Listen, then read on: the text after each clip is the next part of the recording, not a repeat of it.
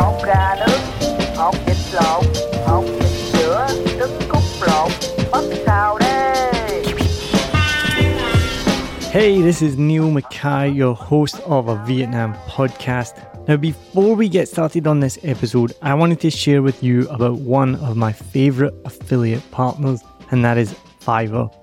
I've been using Fiverr for years for everything from ordering YouTube thumbnails to keyword research, writing podcast articles, even to Canva designs and thumbnails and more. So whether you're a budding entrepreneur, a podcaster, or anyone in between, Fiverr has got you covered. It really is the go-to platform if you want to find freelancers offering a massive range of services to help you on any project. Maybe you need a stunning new logo or just a short animation, whatever you need, you can find it on Fiverr. What I love the most is how easy Fiverr makes it to connect with talented freelancers from around the world, all at prices that will fit whatever your budget is. Plus, with Fiverr's secure payment system, you can trust that your transactions are safe and secure. No dodgy people you meet on Facebook groups that disappear with your money and never give you what you want. What, that's only happened to me? As an affiliate partner, I will get a small commission if you use the link and at no extra cost to you. As an affiliate partner, I will get a small commission if you click my link and you buy something, all at no extra cost to you. And best of all, you will be directly supporting the making of this podcast that you're listening to for free, but it is not free to make. So why wait? Head over to somewhere that you've probably never been before. It's called the show notes. So whatever app you're listening in, if it's Spotify or Apple Podcasts or anything at all, head to the show notes, click on my special link, and then you can browse thousands of gigs ready to help you with your next project. And now, let's dive into today's episode. Let's go.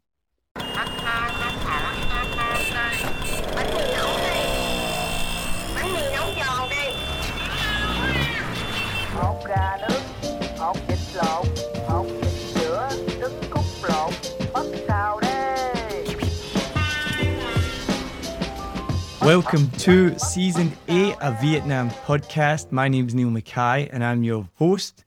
I've been living in Vietnam since 2016 and I started this podcast in 2019 to learn more about people connected to Vietnam, both foreigners and locals. I wanted to learn more about their stories and share them with you. Now, my guest today is the first ever repeat guest on a Vietnam podcast. We actually met in government quarantine when we were both fleeing back to Vietnam from overseas. We were coming from Australia and we ended up in the same room in the government quarantine with no bed, no bedding, no mattress, no aircon. And thankfully we got on really well. And over 2 years later, we're still best of friends. And that was the best thing that happened about quarantine. If you go back to Season 3, I believe, Episode 4, I interview Anastasia and my wife Adri from quarantine, and you can learn more about that experience. I think that was about day 5 at the time. But today we're here in even more tragic circumstances, I guess, than being locked up in government quarantine, which pales in significance. So Anastasia is originally from Ukraine and lived in Vietnam now for 8 years. She's been in Vietnam. As we all know, with the pandemic, borders have been closed since we met. Thankfully, this year, 2022, they recently reopened. So Anastasia took the opportunity to go back home for the first time in years. She got back to Ukraine and within 5 days, the war broke out. Anastasia had to flee Ukraine, essentially, with her mother. They were refugees and managed to come back to Vietnam safely. Unfortunately, her dad is still there at the moment and her friends and family. So while we're happy that Anastasia and her mum are here, obviously still very sad that the war is going on right now and her family are still there. So today, Anastasia's agreed to join me. She's going to share what happened to her, how she ended up back in Ukraine and went from peacefulness to war, how she ended up back in Vietnam, and then also how you can support Ukraine. So Anastasia, thank you so much for joining me today. Hi, Neil. Thank you for having me. Second occasion is also nothing happy. I don't know why we're doing this podcast every time. Something we need dramatic. We need to get you back on when there's like a Yeah. A happy occasion. Yeah, but we are happy. We are safe now, so it's more than enough. Yeah, well, I'm very thankful for all that. I don't think I've ever been as happy as I've been to see someone this way that. I saw you and your mum. When it was my scheduled annual leave, I was planning to go on TED, but unfortunately there was difficulties with the tickets and getting visas because still it's COVID and we have restrictions. So the final date was set up on 18th of February. And 19 I arrived to Kharkiv. Kharkiv is my hometown. I believe everyone now knows this town. Like before, when I say I'm from Kharkiv, like what I feel really bad. I know geography of Ukraine. I'm like, oh, the Dnipro, yeah, that's there. Yeah, there's Kharkiv, yeah. I never heard Dnipro River from any foreigner, so to be honest, this is the best. But yeah, so my hometown is Kharkiv. My parents there, my granny there, and I got my tickets to fly to Ukraine. I arrived home on 19. So that time already, of course, for 2, 3, 4 months, the world was crazy about the invasion and Russia will attack and the war. But you remember we discussed with you this, that are you not scared to go in a station? Then I told you that Ukrainians, we are reading this news since 2014. There's nothing new for us. And then, yes, we were. It's going to be okay. And this is the same I was telling to my father, to my mom, also to my boyfriend, because every one of them asked me to reconsider and not to come this time. Maybe we can meet later. Don't worry. It's just, just for safety. And to everyone I said, oh, don't worry. This all like muscle games and blah, blah. And I couldn't agree that it will happen. But honestly, like now I realize if I'm thinking how the things will want to happen in that time, I really know that it will happen. But I couldn't believe it will happen right now. So I always knew this invasion will be happening. But I decided to come first because for the reason that if it happened, I must be with my family because that is a more important thing that I have now in my life. And I will never forgive myself if I will stay in the safe Vietnam, so far from home. And just because we already went through a small war compared to what we have now in 2014, what could happen? Because I remember what happened in that time. So I couldn't have a chance to not come and not risking to not lose contact with them, to know what happened with them. Because Kharkiv is a target number one because of it's too close to the Russian border. And how many kilometers are you? 70. Like literally, they were like the first day they already were 10 kilometers from my home, like my house. They were very quick. So I knew that Kharkiv may be under attack. So it's not that I'm brave or maybe I'm stupid, to be honest. But I just knew that I need to be there. And the second reason to go, I also wanted to talk to my family, to particularly my father, with the idea that we may need to buy some property, a small apartment somewhere in the western part of Ukraine. Again, for the reason Kharkiv is a target. But again, I didn't believe it would happen like this February. It was just like a chance. So it will happen. If it happened, at least I'm at home. But of course, this will not going to happen. And we will talk about how we maybe need some backup plan for our family because all their life is in Kharkiv. Like we have a house, apartment, and everything, relatives, whatever. So yeah, and then I arrived and the flight was quite smooth. It was a weird experience to fly first time in since 2019. I mean, for the long haul flight, I did some domestic flights in Vietnam. It was super weird, but the life and the further I was leaving Vietnam and closer I get into Ukraine, like there was less and less COVID. Like around me, no mask, no restrictions. Like it was obvious changing. Like when I arrived to Kyiv, like I was the one in mask, I think. And yeah, and the first day I spent, first 5 days I spent with my family. I took my mom to manicure, pedicure, some beauty thing just to spoil her because she stayed 2 years alone at home. It was hard. I also spent time with my family. We went to dinner with Granny. I was lucky to have a chance to quick catch up with my two pets just for 1 hour each, and we were planning to we have a lot of time ahead of us because I quick catch up, and then we were usually next week what we're gonna do, movie, restaurant. The weather was nice. It was green, sunny, blue sky, peaceful, and it felt some tension in the air really. So I took a picture and video of the city. We took a walk on the park because there were a lot of construction and repair in the city for the past 2 years. The Kharkiv was beautiful, really, before the war. A lot of renovations. It was a lot of flowers, trees, parks. We have new zoos. So we went to all that places. I went to my university, around the university, and the first love thing. So I took my mom for memory walk. We have a nice day, nice afternoon. And then we came back home. And the father, he keep asking me every evening, you should leave. Like, that was insane. It's like, you come back home, they are all happy, you happy. But it's always the same conversation with father and mom. You should go, you should go, you should go. And then father told me that maybe you should take mom this time. Because in youth, they went crazy, like on the last, when they make this independence bullshit, like 2 days before the war. So we already felt dangerous, but we never guessed Kharkiv. Also, father told me, no, I don't think they will shell in the cities. They will do something, but I don't believe they will do also Kharkiv. They cannot touch something we're guessing, we're talking, because father wake up very early, 5 a.m., only because of jet lag, daily talking. So the day, for the 5 days, every day started from the talking about this, the planning and the guesses and what will happen with father. So we had to make a plan with him that I should maybe took mom. So we need to talk to company if Vietnam on my rent. But it's like, when we finish, something like that, asking for the property to buy, and then something weird. And then we went to the bed on 23rd, and the 24th I had a schedule for my photo shoot for myself. It's just like birthday present. And then I woke up like 5 minutes before 5. So the war started in the country like 5 a.m. Some areas a little bit earlier, but like everyone knew the war happening is 5 a.m. I woke up like 5 minutes before that. I don't know why. Maybe the jet lag, or maybe father was already downstairs, so some noise I heard. And the 5 minutes before that, I just like, oh, why so early?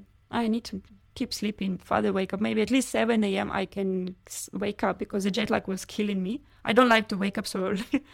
And still dark outside because it's Ukraine. It's Europe, it's not Vietnam. So, and then, I couldn't sleep. And then 5 a.m. I heard the first explosion. And many people now in Ukraine, that people discussing where you've been when the war started, what you're thinking, did you understand this is that? Like many people say, no, I was confused. There's something like it's not even exam because depend on how far were you from the epicenter, the different sounds. And this is very unusual, obviously, sound to hear in the city. So people were confused. They didn't know what is that. I knew from the first sound. I don't know how. And in my heart immediately, that's it. There is no guesses. And then after the first bombing, a lot of them, boom. So my window was shaking. And then father, it took him maybe 30 seconds to also realize. And then he started to yell up the war, we need to do something. And we were shocked. I mean, even... You were you were in the front of your mind, but at the same time, you're also expecting it. No. It was even father, he's not a military guy. He just did his duty in the Soviet time, but he very much military movie, army, shooting game, all that. And then it's good that shooting games can prepare you for war. No, but I mean, his brain was, and then he watching the news about the war since 2014. He every day, he know everything was going on. So he even already watching some interviews for people suggesting if war start, what you should do, all the instructions. So he was the one who's supposed to know what to do in our family. Mom, she was like a child, big eyes, and tell me what I need to do. I can't think. Me, I was more looking into the father, but more planning stuff. He was more big things, more strategic planning, but no one knew what we're gonna do. So he said, you need to pack something quickly, some luggage. I don't know what to do with you, la la la. And he started to call in some friends and checking on granny, wake up people, because maybe we're the first who hear things. Yeah, so we were packing very random stuff. Later on, we stayed in our area, and we came back home every single day for a shower or quick refresh or watch news on the TV. And then we also repacked our luggage every day, and every day we couldn't understand who packed this, why I need this. That was so messy. Like your brain it's clear, like you're really thinking very clear, but at the same time you're not thinking properly. Like that is amazing thing. So my task was easy because I already have luggage with me and unpacked. So my Vietnam clothes are just like some I don't need, because I was not thinking about Vietnam at that point. We were thinking about the winter. So my one is quick, but mom and father, they were messy packing. And then after we finished, we went downstairs in the living room, switch on a TV. But that time was still too early. But like finished packing, I'm sorry, it was like 3 minutes. Like it was like super fast. So we went downstairs, switch on the TV and waiting for any information, any news, and still too early for our update. And then maybe 10 minutes later, we saw in the subtitle, the war attack, more updates soon. And they started to share in which cities.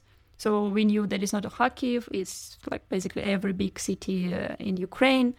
And father, I cannot do any other things and survive alone with granny at home or before I came. So also that is the reason maybe I think why I made the decision to come. Like I was thinking about the bullshit, like my father, shut up, please. What are you saying? But some piece of that stayed in my mind.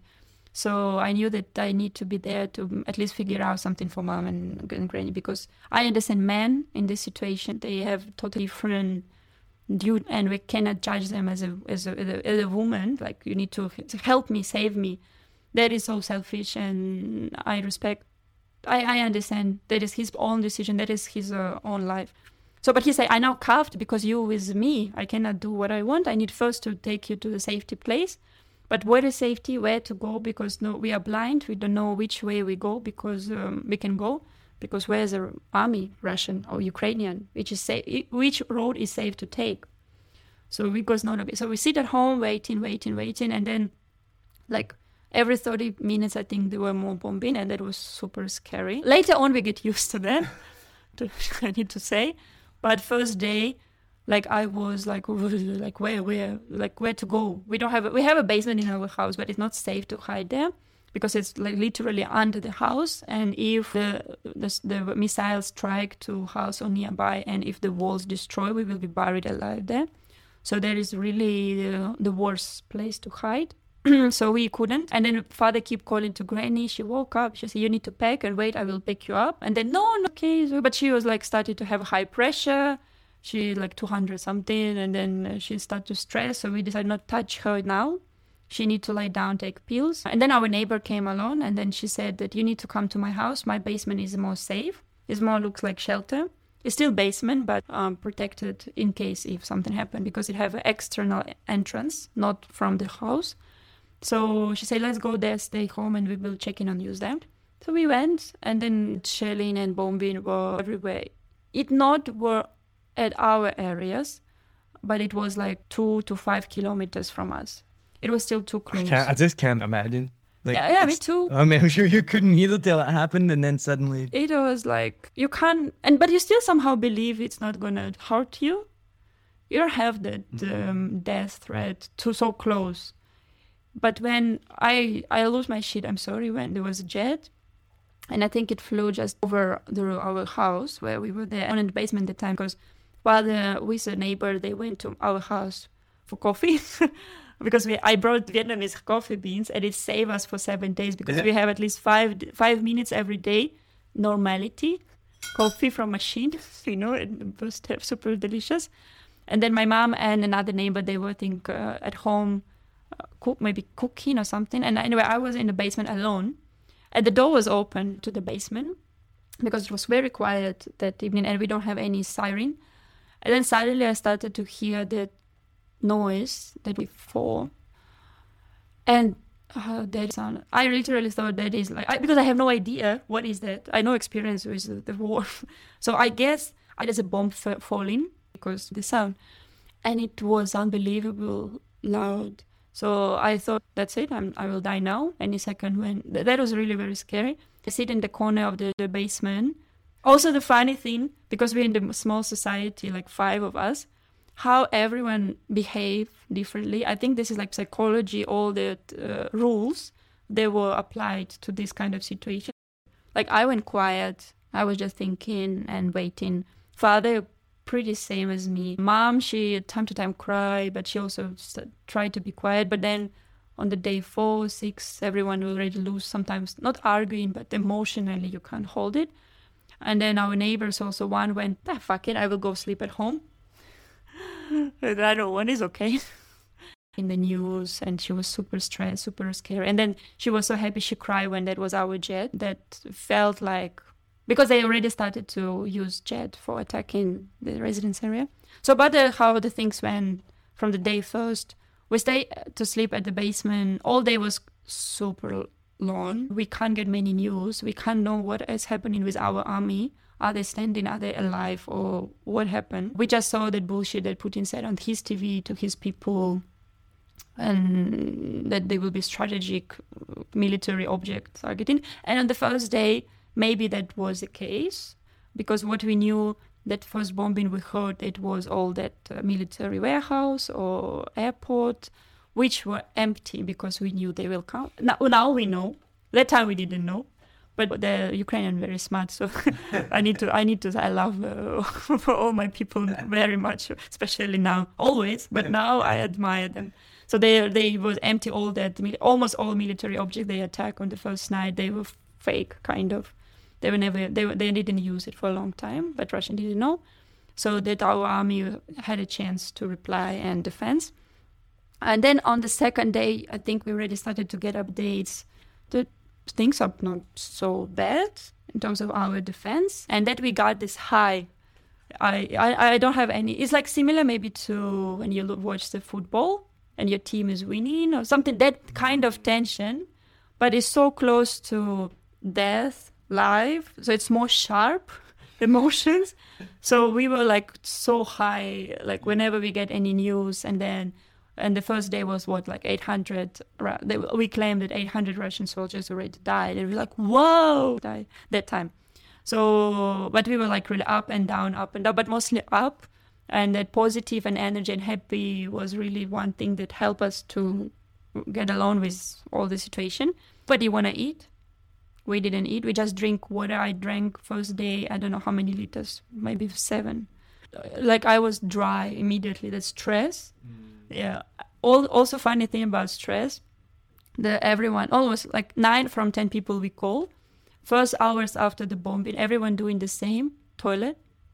Your body relax everything. So we can't stop going to toilet. Not water, other thing, another number. Everyone, my granny, my best friends, my neighbors, like even men, doesn't matter. So there was a toilet paper shortage, but not because of COVID? No, it's like stress. Really is you can't really control it. Is like you want water and toilet. That is for first hour what we did was checking the news. I would have been drinking vodka non-stop. No, there is no.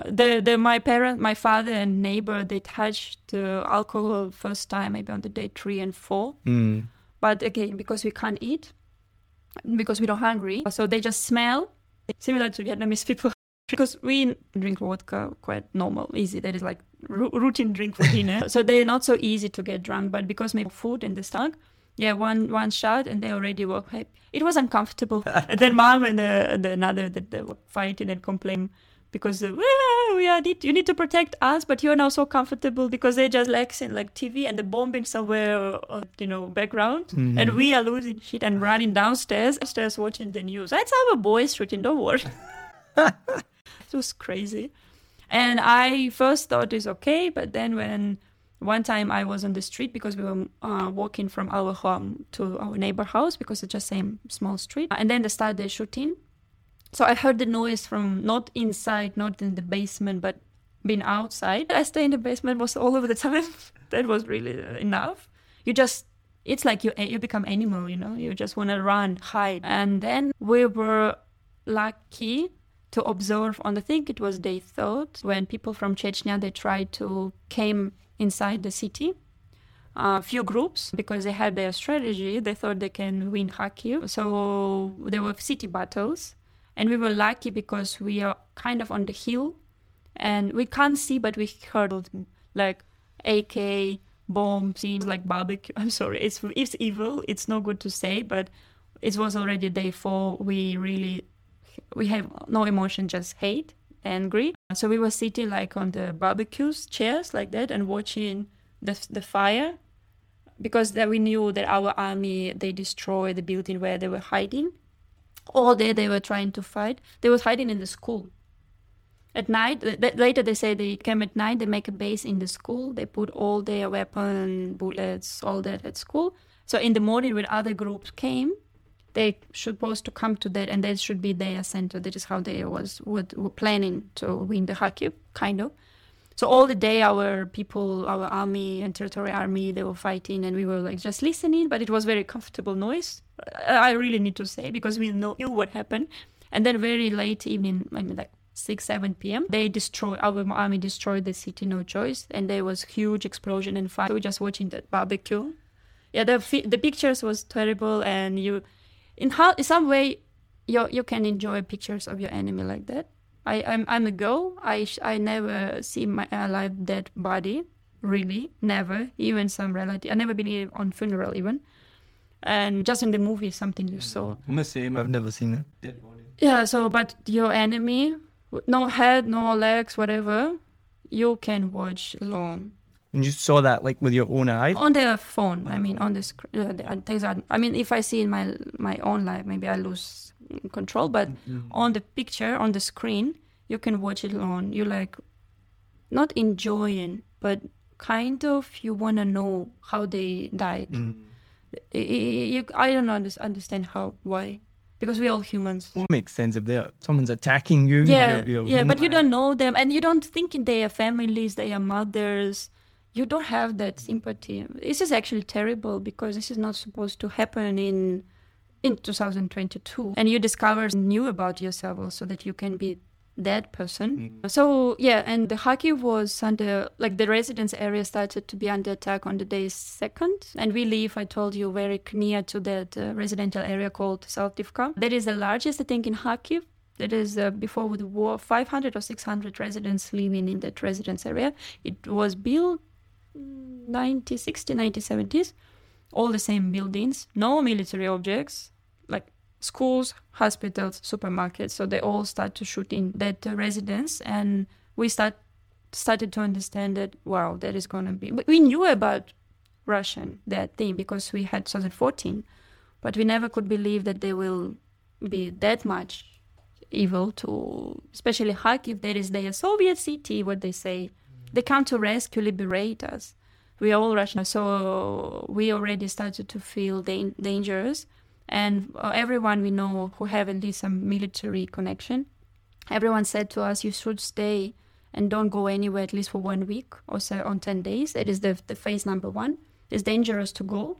At home is the most safe. And our army also said there is. You must stay in the shelter, hiding. If you don't have a basement or shelter nearby you go to the subway, because that is very important for survival for civilian. And then after 7 or 10 days, they will be more clear, and they will pass how to live, which way is safe, which is not. And my father, as I told you, he wanted to go army, so we didn't know that, but he did. He called, they called to the office, they want to come, but the office said, we have too many people who want to come.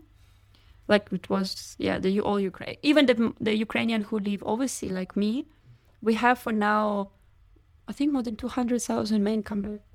That is unbelievable. So they say we have a lot of people who want to join. Now we actually have even like filter. We only take in those who have a real experience or know how to do with gun.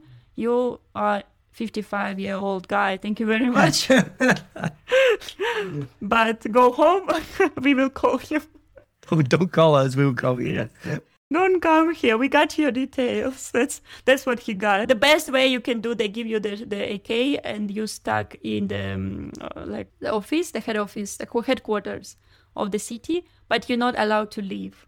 So that is also not the option for us, because he still don't know how he do with us. So then he started to volunteer. He has a friend who been volunteer since 2014. His connection with the organization Reliable, another organization that people who organized everything. And they say, we need the people with the cars, because many people left on the first day in a panic. And obviously also city have no gas, no petrol, because all the gas stations were empty on the first hour. But if you do have anything in your tank, and if you have SUV at least, not sedan. Then we need your help. So they started to going out every day.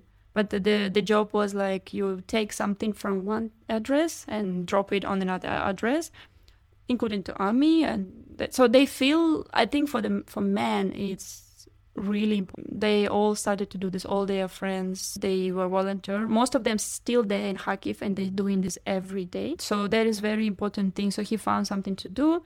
And the thing they were delivering also very important, something for heating or food, medications.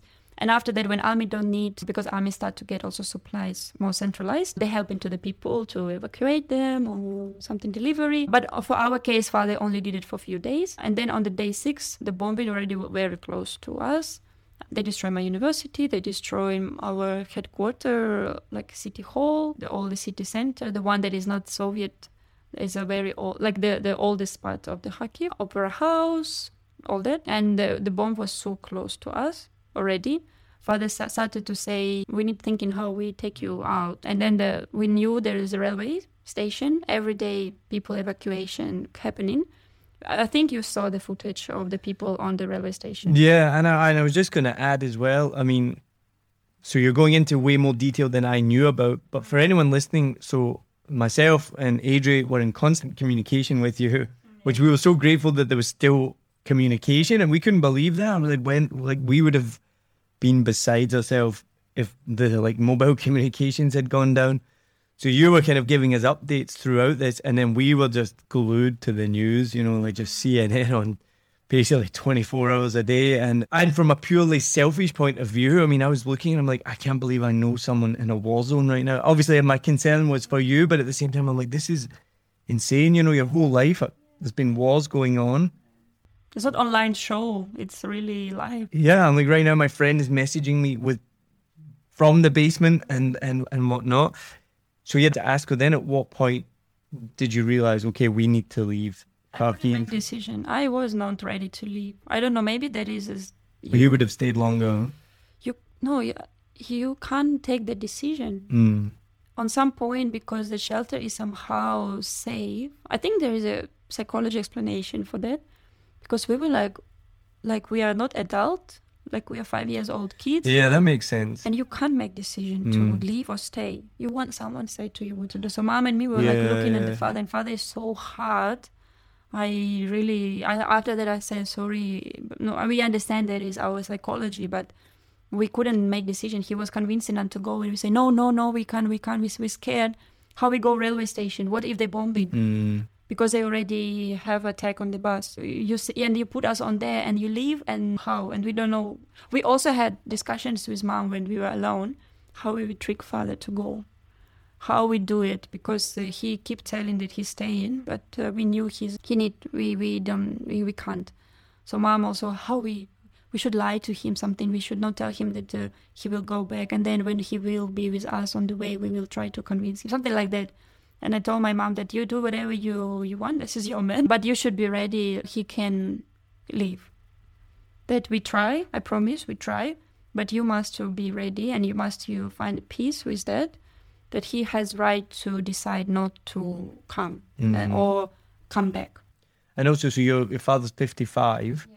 And from day one, they were like, you can't leave Ukraine if you're under 60, right? And me was under 60. So there was never an option for him to leave the country, but you could leave Kharkiv, right?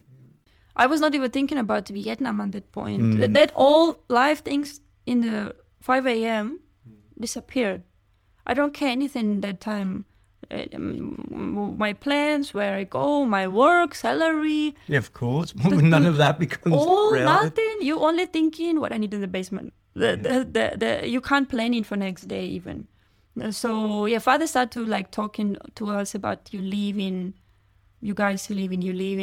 on the day 5, I think, and we were like no, because the option that he offered us, we were still not. It's not the picky, but we really the options that he gave to us was like me and mom only, and no God know how where. And again, we're sitting in the basement all the time. Even we have internet, we have no idea what happened in the big world. So in my imagination, the war everywhere. So if we're going out from the basement, this is the only safety area you have, like dark corner. So we like, no, we cannot. And then someone said to him that many people and still every day living by car.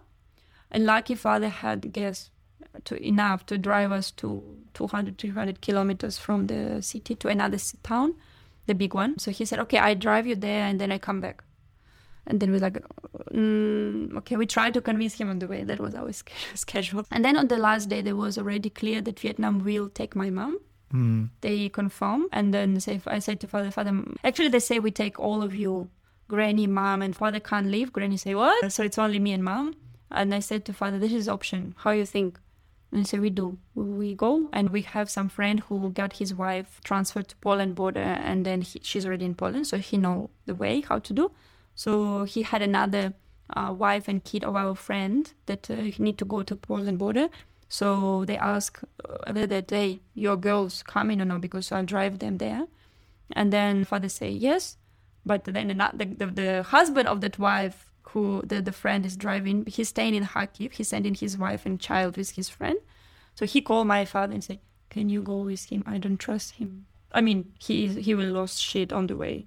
He will, I mean, I'm not believing my woman and daughter in the safe with him. I need you to pay. Can you please? Because you have your own.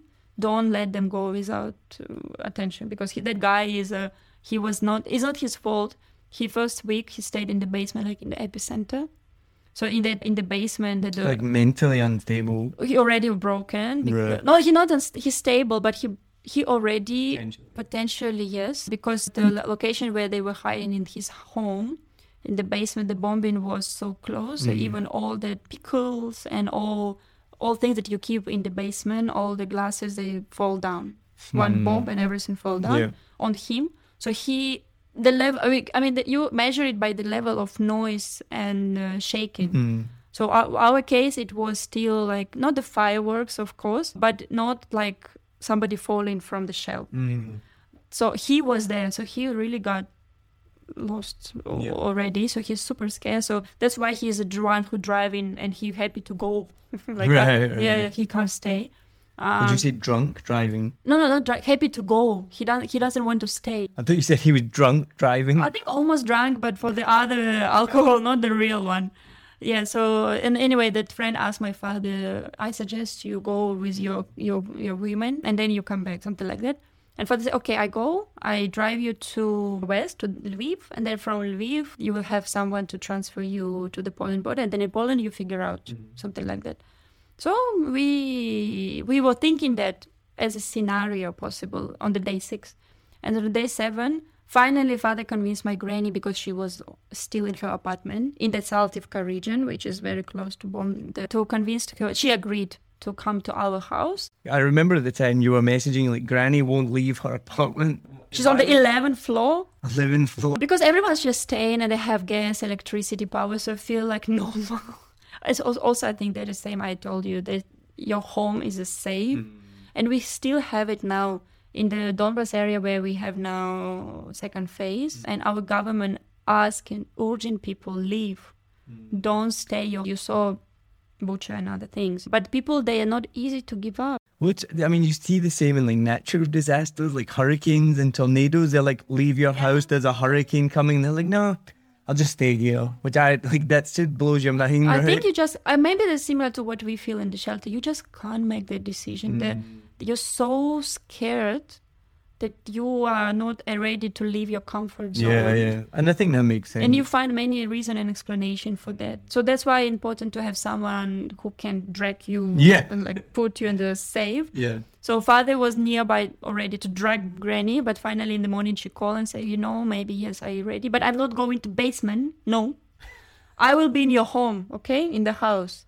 Our house is full of glasses and the windows. That is the really, but better, because it's a little bit far from the epicenter. And not the 11th floor. Not the 11th floor.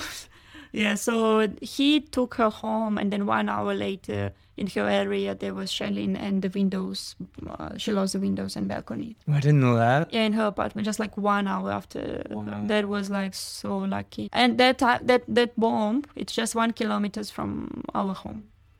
It's super close. And we already know people. We call them and they don't pick up the phone. I mean, I'm looking out the window, like I can see a kilometer away. Yeah. You see the smoke. And we have a friend, my godfather, godmother, they live in that area. We calling them, they don't pick up the phone. No reception. So we already were very shitty. Sorry if I can use this word. We're very scared. And then finally they all pick up the phone because they in the school basement there is a shelter in the district. So everyone was safe, but most of them no windows in that apartments. And then father already feel like we need to go. That moving already to us, and there's no logic. They're not just moving, just randomly. And we asking, do we have any infrastructure hub nearby? And then mom said, yes, we have that. We have a market, and it's not public information. So there is some hub for some communication things. So they may target there, and they did it a few days later. That was a very big shelling when we already were not in Kharkiv. So yeah, we actually not much safe here. And then a friend of father called him and said, hey, I just left the city. This road is safe. Go now, if you want. And then already was 2 p.m. and we have Corfey, so that is like 6 p.m. that time. So literally we have few hours to go and reach to the other city. And we took decision like in 5 minutes. Like in the middle, you don't have time to think, so you just like, yes, and we go. And then we come home. We are packing what we packed already, which after that we find out we didn't pack anything for father. Like we packed something, but nothing important. So we need to shopping for him after we arrived to the Western city. We're shopping for him for survival, socks, underwear, all that we didn't take. But mom take perfume, makeup, all important for survival. Oh my God, that was really... your brain's just not thinking more than like 1 second ahead of you. And then we came home and Granny cooking borscht for us, at home. And then said, Granny, you take your bags, we leaving. And then she was like, no. We were ready with that. We before blackmailing her, begging her, crying her. We already like aggressively talking to her father already say, if you die I don't care, or all that words we try to use to make her feel emotional and a little bit soft and break so we can catch that moment and take her. No, doesn't work. Many old people staying like that in Kharkiv and in the countryside, villages, towns. They're just not ready. They can't understand why they are going to die wherever it is. So now or later, so they say like that. So that was very heartbroken, and I feel very guilty since then till now. Not only for that, for many reasons. I think that is nature also for this kind of situation for victims and refugees. We feel guilty and shamed. We left and we are safe, but others not. But that is your personal matter. So anyway, we left, and father drive us empty city. We first time saw city. Not from the basement and the news, and it looks normal. The road that father took out, there were no bombing there, so it looks my Kharkiv, same. But then I saw another tank, and then all asphalt roads destroyed because of tank is too heavy, and that all roads were just rebuilt like last full 3 years, so all that destroyed. Tank, then checkpoint. And on every checkpoint, we need to slow down, open the window, show our face, the passport, because there were a lot of spies and betrayal. They catch in every day till now. And we have two women. If father alone, they will stop him, asking, checking, but we understand we are family. So another checkpoint, and on the last checkpoint, that was the most sharp, guilty moment for me. Still now, that is very painful. Even in some way, different painful, maybe more painful than the family that we not together. On the last checkpoint, there was the guy, soldier, and then we opened the windows, we show our passports, and then we are leaving, like we are running away, like rats from the ship. That's what I feel, like I'm rat, running. And then the guy, he's so young, I know, 20, 30s, he's so strong, handsome. And then he smiled to us, looked at me, and he said, good luck, drive safe. And that is, that time, first time, I felt like my eyes wet. I didn't cry. But that time, I almost And I feel I can't talk to him because my parents here. I cannot say anything to make him worry about my condition. But in my heart, I was like, I was begging for forgiveness, and I'm sorry, I'm leaving. I can't help anyway. I can't do anything. I'm not a soldier. What I can do is only volunteer or this kind of job. But first thing is safety for your own family and people. That is at least you can. I can't do, but I felt so terrible. He is staying. He's smiling. He's brave. He's gonna die, most probably. He had a lot of chances to die. I hope not, of course. And then that was very painful, very difficult. And then we drove. It was crazy. Father say I have like literally 5 kilometers more, and then I have no gas.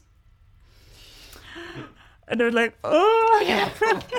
I get nervous in Saigon when my gas is at red and on my motorbike, and there's gas on every corner. And then in the field and the war anymore. And all this car in the same condition. But also one thing about this kind of stress, our nation, we known for fighting with each other in the peaceful time. We always political, whatever. We kind of like tension all the time. Our relationship, not much like each other. I mean, in daily life, kind of competition thing. But this situation, we are totally changed. We all united. So on the road, because also the driving style of Ukrainian is very wild. And, oh, really? I mean, really. And then if somebody make mistake, believe me, they will tell you that. Right. Even sometimes show you that. But there was super stress. Everyone's stuck. I think everyone have the same issue, no gas and no supply, don't know where to go. But everyone patient, waiting. Mm-hmm. Please go, please. If somebody broken, if they start, even someone like, there was a lot of trucks already started delivering humanitarian help aid. So if they see that, like before in normal life, you see ambulance, you try to give your way. This time was for every truck, humanitarian aid or whatever, because it's food supply going from one city to another. Everyone just give the way for the trucks. No one complained, nothing. So we made it up by end of the day, and by end of starting the cafe, to Dnipro is another town, also very large one. And we have our relatives there, so we stayed there for one night. And then from that moment, 7 days later, I got to Warsaw. Well, I was going to say, I remember at this point when you got to Dnipro, you shared this app with us that we could track where Nasta was and where she was going on the map. And it was crazy just to watch. And we were checking and we're like, oh, she's here now, she's here. Oh, she's not moved. Okay. And I do remember there was quite a funny bit. You were driving and it even showed you the speed you were driving at. And I think it was like 100 kilometers an hour. And I was like, don't drive too fast. You're going too fast. And then there was another one, it was like 9 kilometers. I was like, what are you doing? Traffic jam everywhere. We literally did like 200 kilometers a day from 7 a.m. to 7 p.m. Wow.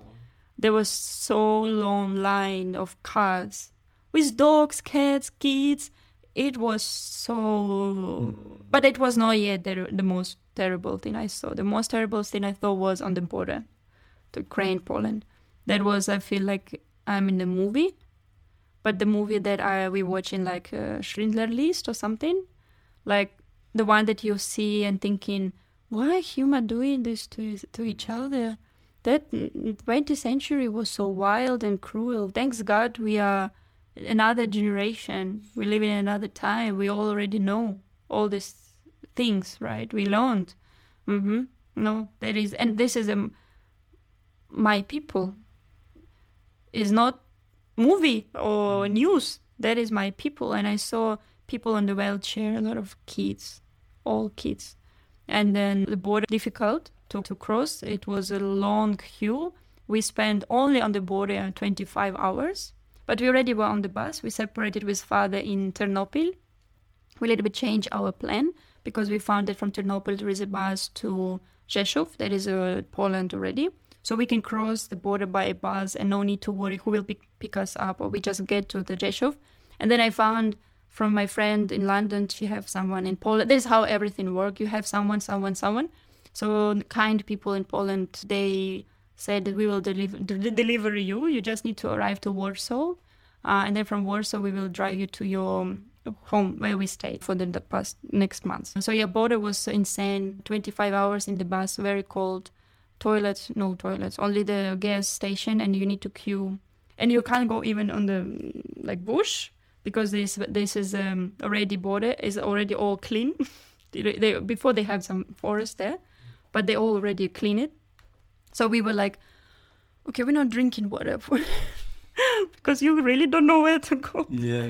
For kids it's easy, but for the elders a little bit. But at that point already, father also told us when we were driving from Kharkiv to Ternopil for 5 days, and then he already told us that, okay, you forget all that things, you can't show your butt on the street. Okay, you will gonna show it because there is no toilet on the road. Yeah. So no looking for any comfortable, don't wait. You want, you do now. There is no time, this is the war. Mm-hmm. And then everything we ask in something different condition, something uncomfortable, unusual for you, there will be always same answer. This is the war. Mm. This is the war. This is unbelievable that you hear this. So we made it through the border. We arrived to... also the border, it was... From Ukrainian side, it was massive. I don't know how many thousands people were there. But they were in the car, on the bus, and the worst is pedestrian. So we were sitting in the bus, we at least were warm for 25 hours, but the women, mostly women and kids and older, they were standing in minus, that time 5 to 10, for also same time as us. Mm. That is heartbreaking, and you can't help them because the bus already full, though they have already all the jackets, and it's really refugees. You see there is refugee people. On the bus you still travel, but that one is refugee. But a lot of volunteers, a lot of hot food, so they are, because the village is around, people just cooking a lot of food, hot sandwiches and soup or borscht, something, and they hot tea, coffee, and they free of charge, they just give it to everyone. So that was helping a lot. And then when we made it through the border in Poland, it also was touching, because when we finished with passport control, the passport condition, they didn't care. You don't need, because we have ID card, we have the passport that you can travel overseas, and we also have old style passport that even in Ukraine, we try to get rid of this. It's still applicable, but it's not suitable for overseas. And mostly all old people or from the countryside people, they carry those. And Poland say whatever documents you have, you will go good to go. No need COVID, so that whole thing was cancelled. No question asked, nobody asking you anything. You just come, welcome. So when we made it with the passport, there was another room where you're waiting for all from your bus, because that is how they do on the road. You're waiting for all of the bus people to finish and border control. So they'd have some room, and they set up Polish volunteers, they set up coffee, sandwiches, snacks. And then there was a guy, officer, also very young boy. He was holding the box with the chocolate candies, and he gave it to every single child he saw. And our language is very similar. We understand Polish, Ukrainian. And then he learned even some Ukrainian word, and he say something, don't cry, and then proшу, and then take it, please. Here you. That is, you can't believe in humanity anymore, because you know what they do in your country, the other people, how they do, what they do. It's not just, they don't understand, it's not our news who make fake into stories. We talk to people. You can't hide in the truth from the people. So we're sharing. We know what they say, what they do, how they behave. So no humanity there. It's like war in the 15th century, And then on the other side, you regain all this belief in humans when you meet the Poland and the support of European Union also as well. That is, it's like up, down, this crazy roller coaster for your, all the picture of the world in your mind were destroyed and then rebuilt again. So, and anyway, we arrived to the railway station in the city, not Warsaw, that was Rzeszów, and immediately there were tons of volunteers, they were wearing the jackets, and you just show a little bit confused face, like which way I should go. Immediately, they take you. Oh, please come, and then they have a warm food. If you need some shampoo, soap, eating, drinking, this is here you are. So what is your plan? Do you know where you're going? If you know, there is one way. If you don't know, don't worry, we take you. And all very patient, very comfortable. They hug you. I was holding myself. I was looking good. I was just trying to be strong for mom. Mom was like that. She was not strong. So they were hugging her and talking to her. And anyway, we get and they say, okay, give me your passport. I get you a train ticket because it's free at the time. I think now it's the same. And I say, no, can I do it myself? I feel uncomfortable. Yeah. I can speak English, or even I can speak Ukrainian. We understand each other. Yeah. Please, I can do. And they, okay, at least take the SIM card. Free. And they're okay, thank you. We need SIM card. And they make already special package like Vinaphone, that special Ukrainian package, where you have a few gigabytes of internet. And most important, you have like 500 or 700 minutes to call into Ukrainian number free of charge, no roaming. Yeah. Also, Ukrainian, our mobile operator, once we crossed the border, they gave us also same. You always see, free, you use. So that was very helpful. Really, like businesses thinking about that thing is unbelievable, like really very important. So we got our tickets and then we had to wait for 6-7 hours for our train. Even it was 5 a.m., but it was too early. And I said, don't worry, you don't need to stay here. We take you to the shelter. We have some place. You can rest, you can take a nap, maybe eat and shower or something. And they took us to the shelter, something looking like the COVID hospital. I guess it may be used as a COVID hospital before. So a lot of bench beds, more like a camp. Yeah. A lot of kids, a lot of women. Dogs, cats. It's so cute. Like everyone take their pets with them, and also the pet behave like he know she knows what to do. She like no make any problem. Very patiently waiting with her owner or his owner. So yeah, and we spent there a few hours. We just take a quick nap on the floor on the bench, and then they have also warm food, all that. And then I was on the mask all the time because I still had no COVID. And then when we arrived at the shelter, there was like, I think Ukrainian guy who lived long time in Poland. He'd look at me. There is no COVID anymore. And I was like, oh yeah, I know, but I feel like so many people, but no one wearing masks. That is COVID finished. We find the best medicine and not the villain vaccine, the best medicine against COVID. War. 5 a.m. first bomb. What COVID? Yeah, priorities change. Right? Finish, really. I still carry mask with me, Korean one that is like a KF94, like N95 in America. So I still carry them with me, and I wearing them in the bus. I wore them on the bus, and mom, but it didn't help. We got COVID, which we found out later when we arrived to Warsaw. So I talking to my father, he said, "Pak, you think in your destiny, you get the worst thing, war." And then pandemic, the virus, you got it also. And then mom also, she fall down on the bus station, and then she hurt her teeth and face. So when we wake up one morning, her face were all like nice. Like, so she like, you like literally running away from the war, and you got also virus. So we couldn't get to Vietnam so soon. We were stuck but it was okay. I mean, yeah, that delayed your departure. I remember messaging, you were leaving in like 2 days, and then you were like, nope, we're not leaving. We just got COVID, so now we gotta wait till when they get it. Yeah, that was. Which is just like an ultimate kick in the teeth, right? Like, but we took time to like not find a peace of mind because it's impossible right now, but at least we could sleep without bombing. And then the first week, most me and I'm already okay. Mom still have it when she heard track some noise similar a little bit to that, triggering you. That you like first second trigger, and then you understand. Okay, there is nothing, but still triggering you. Well, how is it here in Vietnam? Because I know where you live, there's lots of trucks and obviously generally traffic and lots of noise. How are you and your mum doing now? Yeah, when we in a part, I'm okay. Yeah. I think I figure out this thanks to this situation. I figure out that I'm quite strong mentally and very good control myself. Mom, she not so easy with traffic outside, okay. But when we at home, and then because I live in District 7, there are a lot coming there. So if the truck if it's loaded, I think with some product. It makes a lot. I mean, I've lived in D7 and I know that street. Yeah, so and the there's a boom. lot of big trucks go through there. I don't hear it anymore. You've zoned out now. Yeah, You've been in Vietnam too long now. Yeah, You're proper Vietnamese if you zone out noise. Yeah. I already know how to switch off my ears. But mom, she's like, what is that? But she also, like, it's 1 second and then you understand. Yeah. Or if she was at home when I was in office, she stayed alone home, and there was a fire alarm in apartment. But it is normal because I think the smoke detector too sensitive. And even I had a few times already caused the fire alarm because of smoking, the cooking something. I've done it here as well, yeah. So I've had the guards at the door because I burnt some popcorn, and I was like, I'm like, you popcorn as well? No, I was doing this rice chips, Vietnamese rice chips with shrimp, and I put not enough oil. So the security came, so my born chips look at me, take a picture. I think they laughed. Yeah.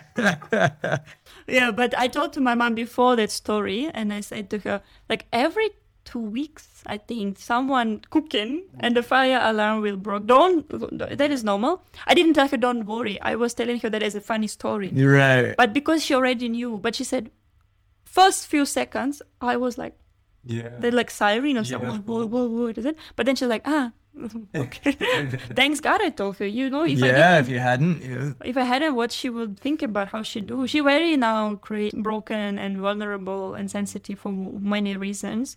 She very used to Vietnam. She been here long before I came. Like she was in 2002. She very familiar. She never have any problem. Now she feel insecure and stress. And I need to push her go out, to try go to the supermarket. And then she's like, okay, I will try to find a way. Yeah. And yeah, she's really lost. She want to go home. I promised her that I also believe that, I know that we will come back home. Just for now, we need to be safe. Yeah. And also because we have a job here, this is also to support father and granny. So for my family now, mom is with me here. My granny is in Kharkiv, still in our home. Not in the basement. She go in every night now. She is? No. Yeah, because it's not easy. Yeah. So we're happy she a little bit gave up that point. We every day keep asking her. We have many chances to take her out, bus, people, train. Every day, if somebody leaving, call father and asking, because they know. She still say, no, don't ask me. So I try not to argue with her with that. I want to be a comfortable person. Yeah. And the father live with his father. Yeah, leave it. Like bad cop and good cop. So she's at home. Kharkiv is still under shelling every day. A few times it was very near to our house, and that time she was really worried. And she now sleep at the basement. At least this is we can. But every day, every moment, he check in the news, and every morning I check in. Granny, how are you? And father, he is in the western part of Ukraine. He got some job there, some simple, like few $100 only, but just to do something to help. That is job, but he's no longer in Kharkiv. No. He did his job, but he helping refugees at the camp, the hotel where they're hosting refugees from also our cities. Yeah. So he's a driver, work as a driver there. We're very happy with mom that he changed his mind. And he doesn't want to come back to Kharkiv. I mean, he won't, but he understands that if he come back, he will be just target. Yeah. You can't go to army; they don't take you. There is a lot of volunteers now, and also not so many things he can help. Only as a driver, maybe. But if he do come back, it basically you're just waiting when the bomb will come. Yeah. And he said, I can't be a victim. I don't want to be a victim. I want to see we win, something like that. So he's staying there. Luckily, we have some mom friends who agreed to host him, to allow him to live with them. So he is also hard time because that job is not easy. He's driving some truck and it's like old Soviet one that don't have ABS. So he every day have a shoulder and back pain. But work hard, busy. Yeah. But at least doing something and just waiting for this to be finished. I don't want to think about like my father at 55 years. I'm young, I'm 30. I can do many things in my life. I can change my life like many times if I want. I have all the time. But in their lifetime, they went through terrible Soviet occupation. Even they didn't realize it was occupation. We know now. But they were never supporting to that government. They didn't know they support or not support, but they never be happy fully. They understood something. And then they went through 1991 and 1990s where no money and they worked so hard. And that house where in Kharkiv that we have, that is my father's second baby. He worked so hard. He got it when he was 40 something. That was like his milestone. Like in the middle age crisis, that was his safe boat kind of. He achieved that one. And that is also our heritage because that land he grew up on that. And that was before house of my great-grandparents there. So that all I working for that. It's my mom and him together. And any moment it can be vanished, destroyed. And we don't know how to get... Because 55 is in Ukraine, there is already the age you're thinking about, like, old. They think in themselves, we already old. So how to live, how to survive. So now I have more headache and thoughts on my head. What should I do? How can I, after we win, how to figure out? Definitely come back home. I already make myself decision once it's possible and safe to take my mom and me. I finish my Vietnam expat life and I want to be home. I never wanted to go home as much as I want now. I live here 8 years, as we said, and every year I came home for annual leave and happy 1-2 weeks and then finish. Tired. That we have many reasons in Ukraine before. I can't find my place. I couldn't find my place in Kharkiv especially for many reasons. And then this time, like, I wanted to stay. And crossing the border was very difficult. Like when I started to saw Poland, Polish flag and all that. And yeah, that was the hard. Also one of the two emotional points. I don't know why, I'm not so emotional with the family. One of that soldier on the checkpoint and another one we were on the plane, leaving the Warsaw to Doha. And already were like dark night, everyone's sleeping. I couldn't sleep. And you know when you're bored on the plane, you don't want to watch movie, you just switch the map, right, to see where you are. And then I switched the map and I saw Ukraine. That the time, just because we were flying just on the left, like the Turkey side, and the map opened to Ukraine, and I see like my plane, and every second it's more and more, and I understood that, God, can be like, I don't know when I will be seeing this opposite direction, you know, when I will be approaching my land. That was also second emotional, little bit wet my eyes. I don't know why. I may be too patriotic rather than for family thing. Like my family, I worry and I stress, but I can't show my emotions. Yeah. But these kind of things, like I couldn't like control. It's good to let your emotions out. You're very strong. You're very stoic. Yeah, but these symbolic things, I think that's breaking makes me. Sense. Oh, yeah. Yeah. Well, thank you so much for sharing the story with me. I obviously have lived through a little bit, but I really do appreciate hearing it from you. Thank you for sharing it with our listeners as well. Sorry, it was a little bit messy. I have no list of that's plan. What should I say after what? No. So first of all, for anyone who doesn't know, Anastasia is an incredible photographer.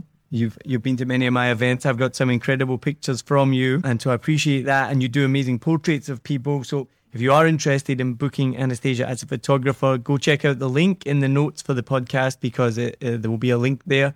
And you're giving all the money you make from photography right now to Ukraine as well, which is amazing. I've got you booked for an event coming up. We had you at an event last week, so we're able to support Ukraine that way. But also as well, we really do want people not to forget about the war in Ukraine. It's been 56 days now today. And as Anastasia has been pointing out on social media, it's really easy to forget about it, even for myself, because you're home and you're safe. It's not finished, but also there's only so much bandwidth you can put to this. Yeah, you just can't, right? But unfortunately for you, you can't switch off because your people are there. But we don't want people to forget about it. It's still going on, and Ukrainian people still need support as well.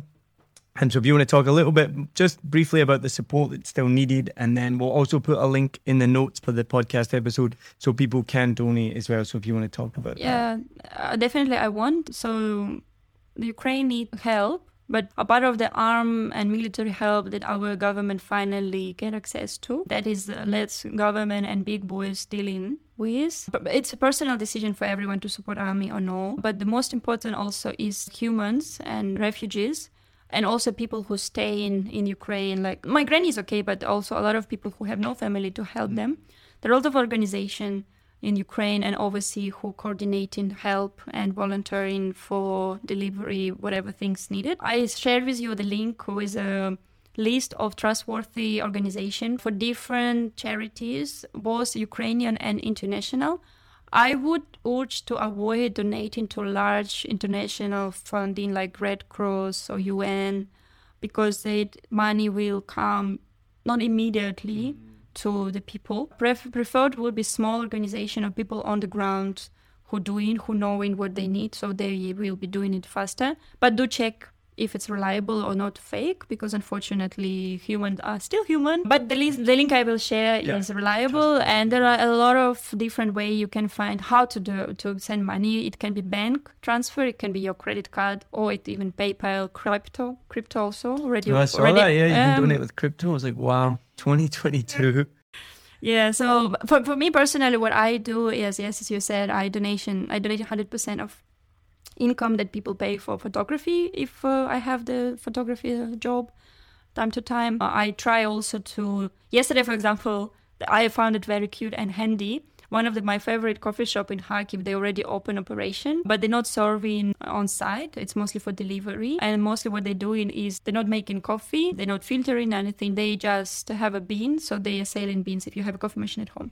So what the initiative they have is you can buy on the website coffee, like or 1 cup or coffee bag. And one bag is 10 cups of filter coffee. You can buy online, 1 bag, 1 cup, whatever you want, how much, it doesn't matter. You pay, and then next morning they deliver it to Army hot coffee, because in Kharkiv they support. So I yesterday bought I thought 20 guys to this morning will have nice coffee. This kind of thing, you helping myself firstly. Yeah.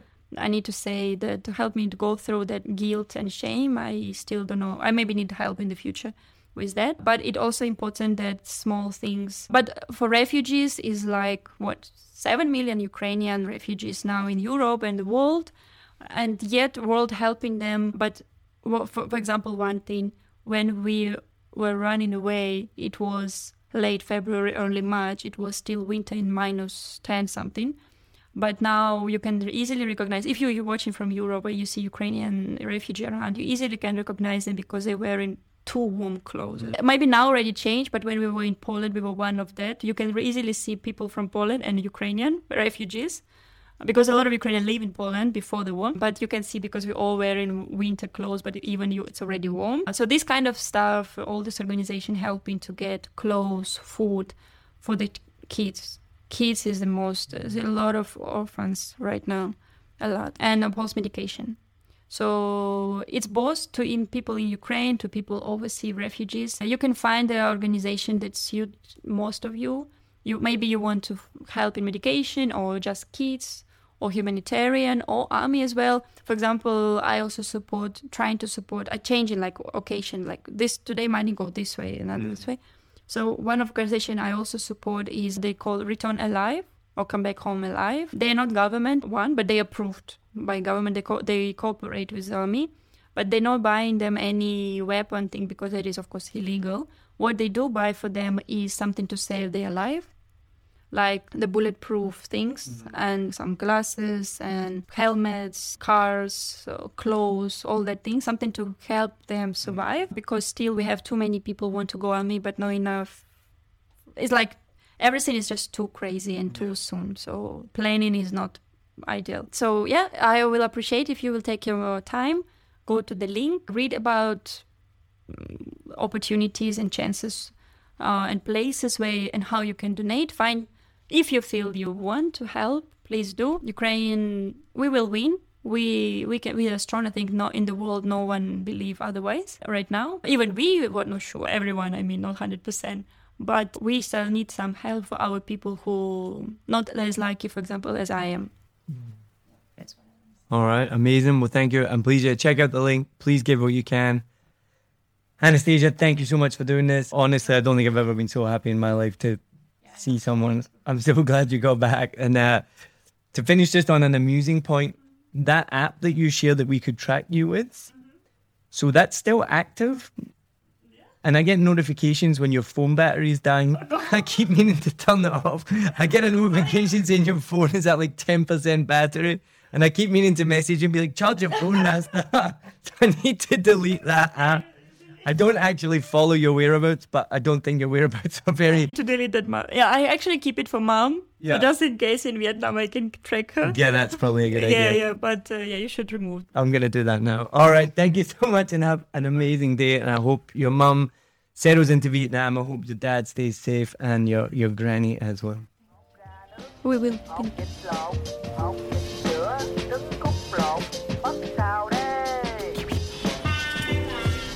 Thanks for listening to this episode of a Vietnam podcast by 7 Million Bikes. We hope you enjoy hearing our guest stories. If you haven't already, please make sure to subscribe to the show and turn on notifications so you never miss a new episode.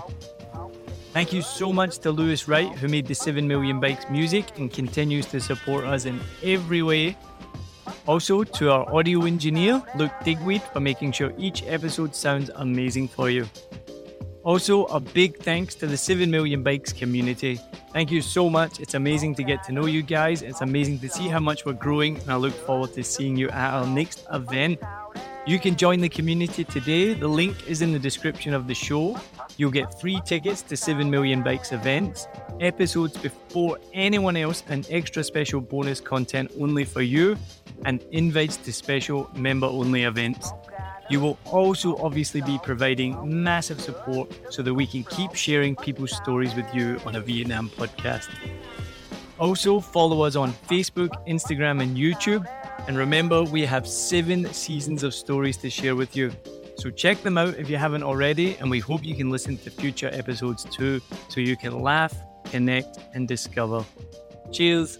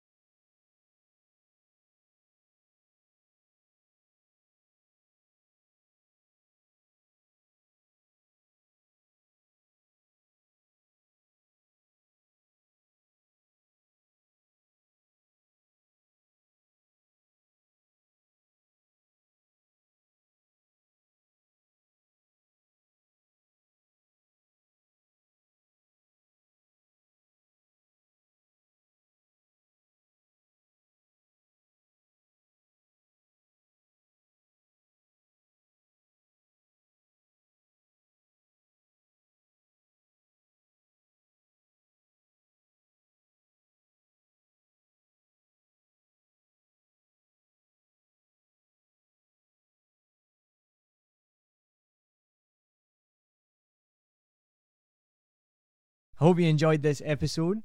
If you're like me, you may use your laptop at places where you have to use public Wi-Fi. This opens you up to digital snoopers. It's a massive problem.